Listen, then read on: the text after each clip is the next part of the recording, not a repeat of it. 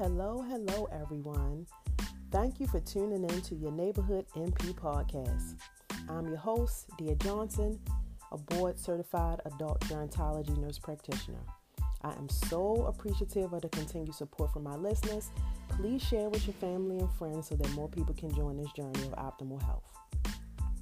So this week's episode, guys, is entitled Check Your Circle. So this episode is solely based on my opinion and experiences and is not backed by any evidence.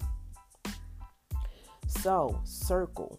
When I say circle, I'm referring to your close relationships. So what does your circle look like? Are you a loner, or do you have a team of people that you interact with on a regular basis? I'm not referring to work relationships, guys. I'm referring to the people in your circle that you view as an important part of your life. The people that you converse with or spend time with on a regular basis.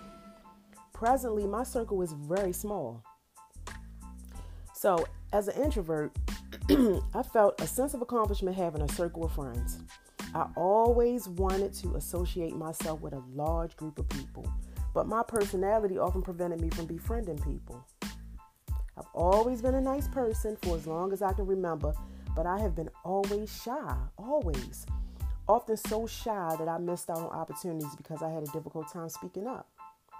When I decided to go to nursing school back in 2008-ish, I met these two ladies that would be pivotal in my mindset when it came to all relationships going forward. I now know these two ladies came into my life for a reason. Yes, I am one of those people that believe that everything happens for a reason.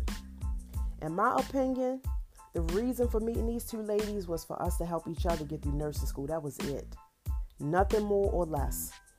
The relationship wasn't genuine. Now that I'm able to look back at it without emotion, it just wasn't. Some people are great at masking their true colors.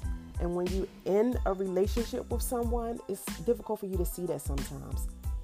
Your circle should consist of people that love and care for you wholeheartedly. This statement reflects both family and friends.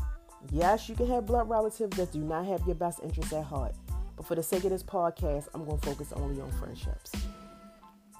So, back in 1984, Houdini made this song called Friends. I know I'm aging myself with this, y'all, but in this song, he says, I'm not going to rap.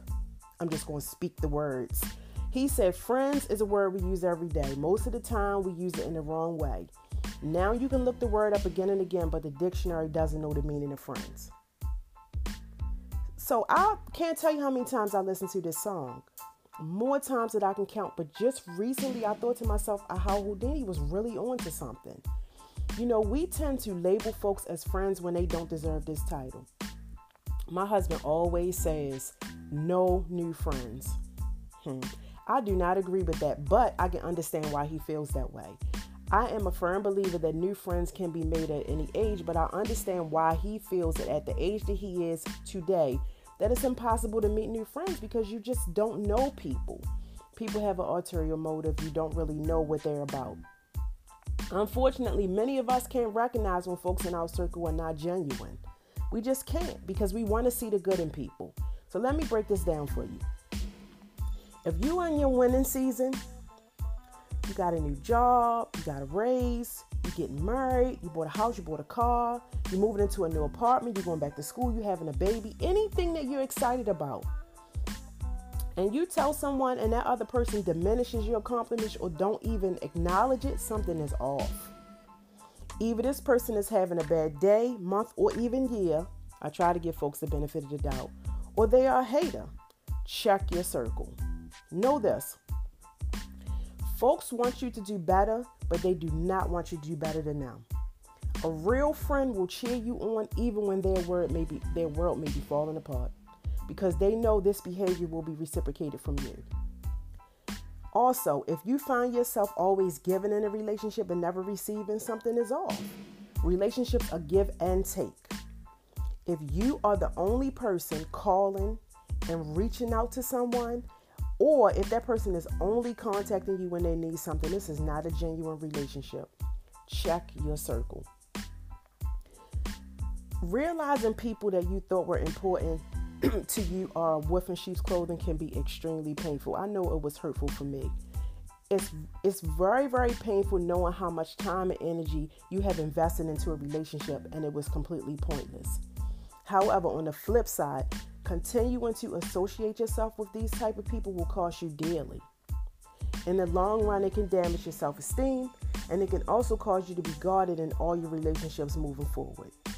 The positive side of being guarded, though, is that it allows you to see the signs and help you see people for the people that they truly are in a more timely manner, so you don't have to invest so much time into relationships. Long story short, associate yourself with like-minded people.